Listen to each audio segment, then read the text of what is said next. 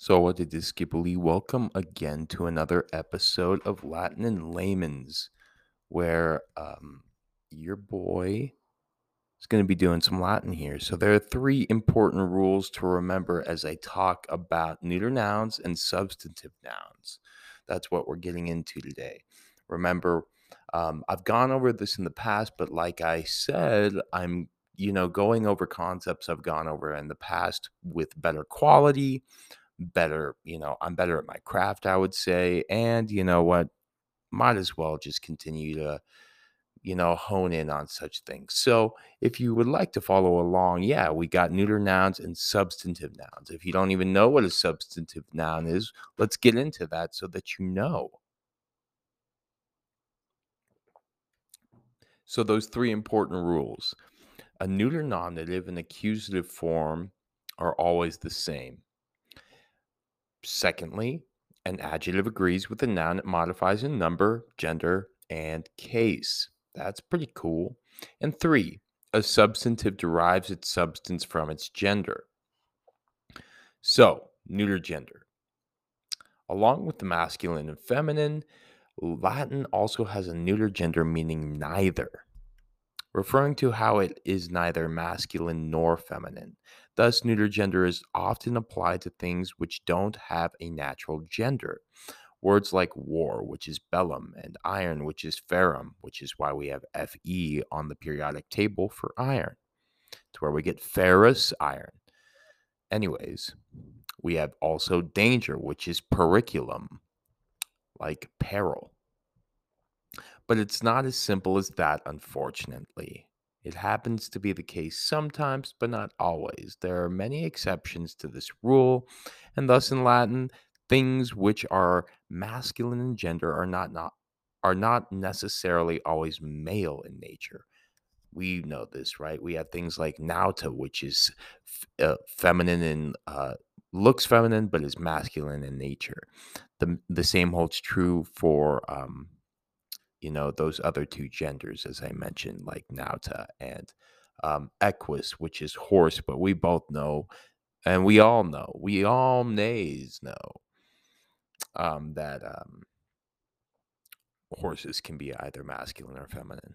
Okay. So in Latin, it's not as straightforward as it is in English, where he, the masculine pronoun, almost always refers to something male, or she, the feminine pronoun, is most likely anything female, or it, the neuter pronoun, usually referring to something without gender, um, or they, them in these cases and in these days. In Latin, there are many reasons which we English speakers see as not having natural gender, and so we refer to any of these things in the singular as it. But in Latin, these same things are masculine or feminine. For instance, penalty, poena, is a feminine word. Agricola, farmer, is also feminine, as is memory, memoria.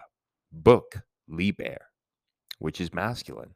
I always like that one because it reminds me of liberation. And year, annus, is two, as is grief, dolor. Therefore, at the end of the day, gender in Latin is arbitrary and must be memorized for each noun. Sorry, not sorry. It'll be okay, I think. Patterns do exist, however, that can aid in memorizing a word's gender. For instance, first declension nouns which have a in the nominative singular are almost always feminine. Like I like to tell my students, think of Julia. That's typically a female name versus Julius, like Julius Caesar.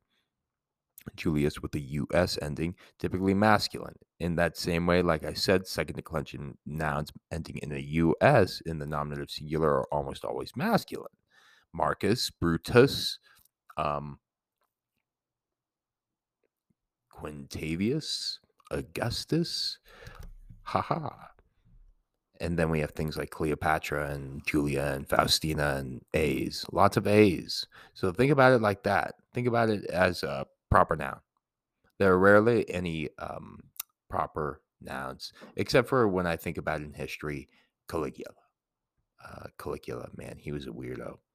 As we studied other declensions and see patterns, though, which can help us memorizing gender. We'll point them out. So I'll say that again. As we study other declensions and see patterns which can help in memorizing gender, I'll point them out. So second declension neuter nouns are well, let's note the nominative singular ending, the is the predominant thing that is going to be occurring, especially when you look it up in a dictionary. You know how if you look up words in the dictionary, it's typically going to not tell you exactly if it's masculine, feminine, or neuter. Maybe it will, but sometimes it'll just give you its ending. And typically a is going to be neuter, as is an A is going to be feminine, and US is going to be masculine. That makes a lot of sense, I would say.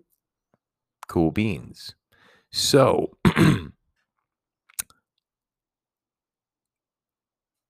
in the plural, there are only two real differences that I'm thinking of right now, off the top of my head before we get into it. The A ending found in the nominative and accusative of the neuter plural.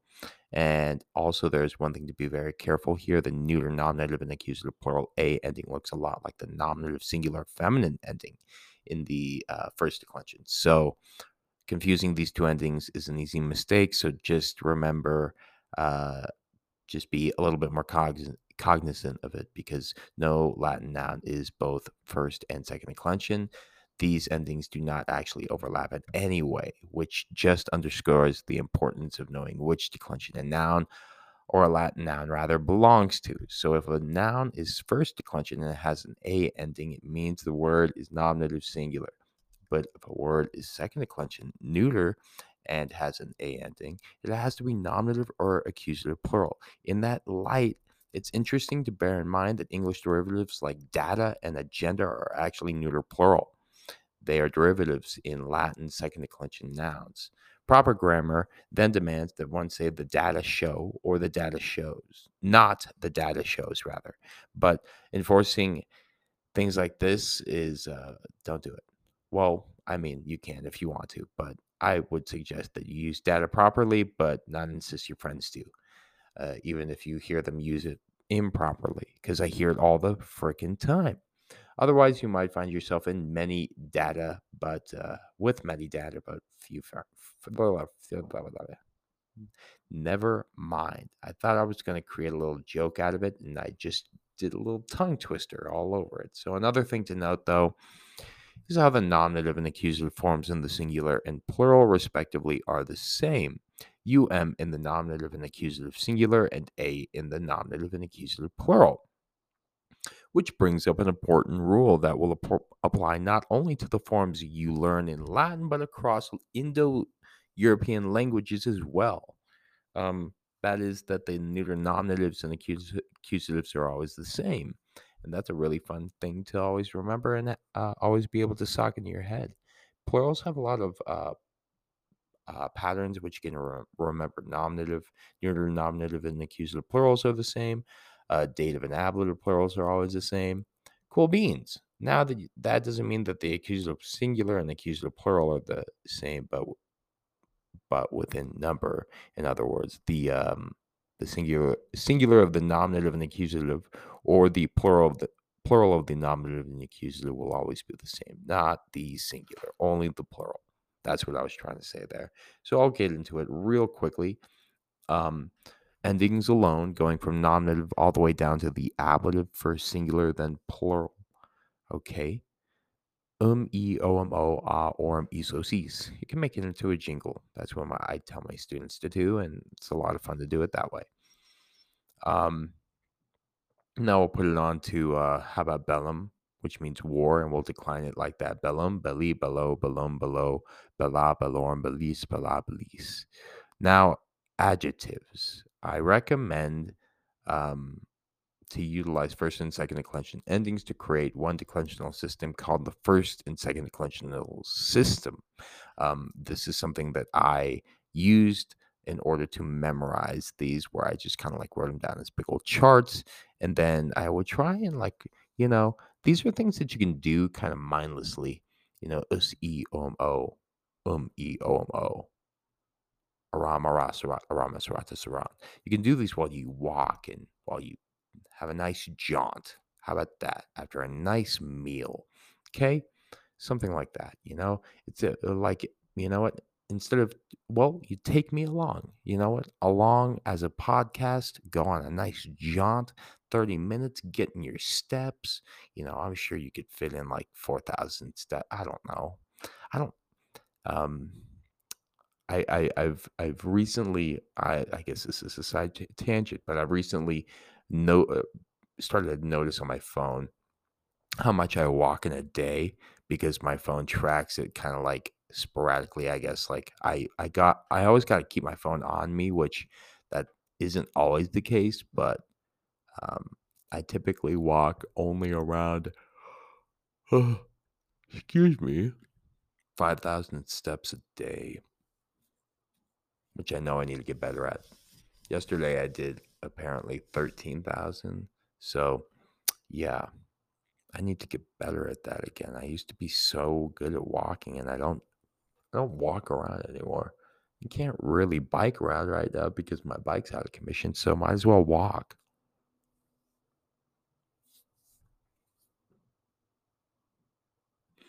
So, adjectives have a full set of the first and second declension endings in order to make them masculine or feminine or neuter, singular or plural, or in any cases, um, case endings rather.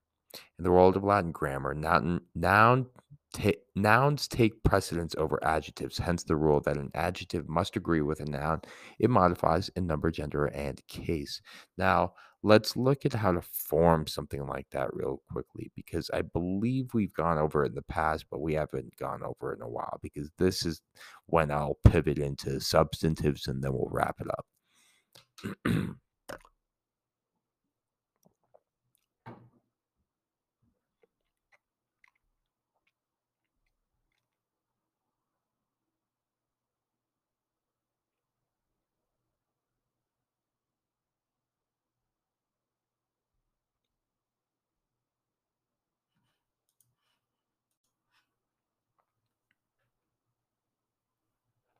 All right.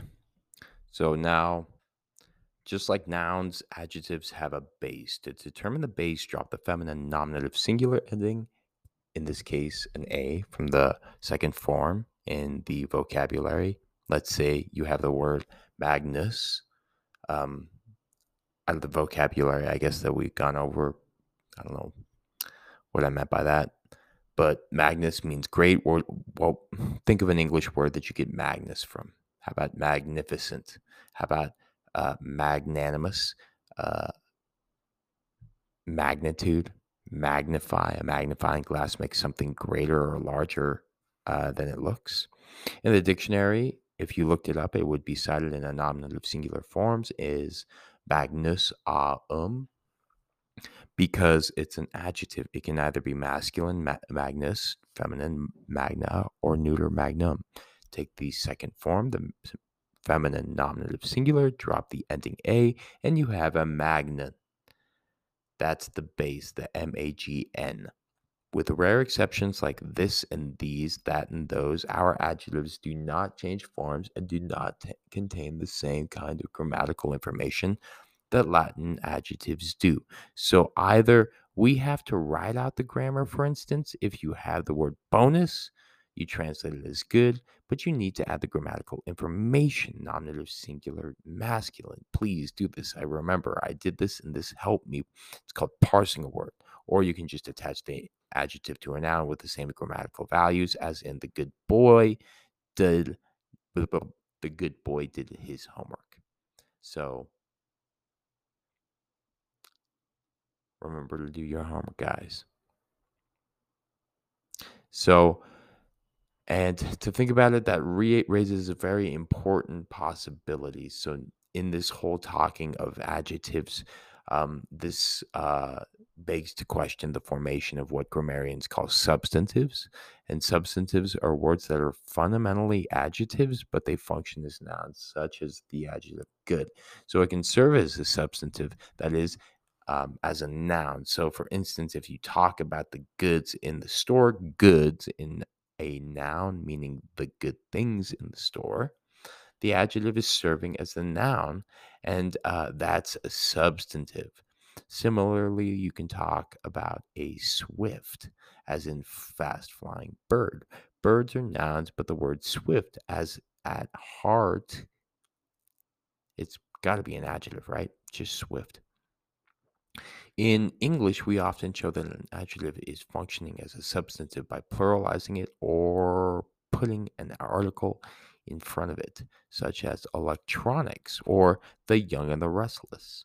The Latin adjectives contain more information encoded into them than their English counterparts, which makes them much more naturally easy to convert into substantives because, for instance, they have gender, and gender naturally implies a gendered substance. Hence the principle that Latin substantives derive their substance from their gender. There we go. In other words, because a Latin adjective in masculine because a Latin adjective is masculine, it implies that the substance or the unstated noun lying behind the adjective is a man or men, if the adjective is plural, in if in that case rather. If an adjective is feminine in gender, it implies woman, or if it's plural, women, and if it's neuter, thing or things in the plural. For an adjective to serve as a substantive, though, it must have no noun to go with in a sentence. Otherwise, there's no need to evoke substance from its gender. In other words, if bonus has Lee Bear to go with it, then it's got to be just good book. There's no need to add man to good if you've already got good book, or you if you already got good bleh, book there. There you go, Liam. So this is how substantives work. You're reading along in a Latin sentence and you come across an adjective. It doesn't have a noun to modify. You look at its gender. If the gender is masculine, you add a man or men to the translation of the adjective. If the adjective is feminine, then you add woman or women.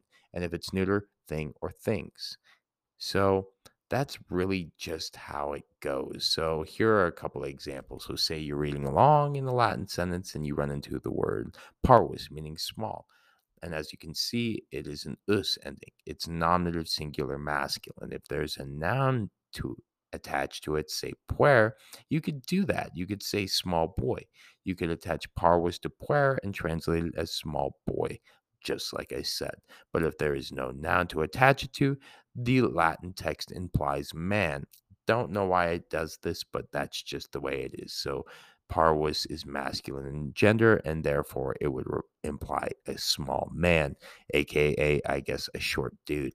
Here's another example, though. How about mala, which means bad? And as you can see from the a ending, it's nominative singular feminine. If mala is in a sentence where it doesn't have another noun to modify the implication, then it is a bad woman. And because it's nominative singular, it functions as the subject of the sentence. However, the A on the end of mala allows for another possibility that mala is functioning as a neuter nominative or accusative plural. In that case, mala could mean bad things and most likely serves as either the direct object or the subject of the sentence. So that's it for me. I'm pretty donezo with all of that good stuff. That was a lot of grammar for me. I'm pretty grammared out. You guys have a great day. If you didn't, or if you enjoyed and got this far, please go ahead and shoot me an email if you like. Uh, Rate me on Apple Podcasts and Spotify, and I would just appreciate some love from y'all because I do love my audience, and you know what? I just appreciate it. So thanks again, y'all. Have a wonderful Saturday.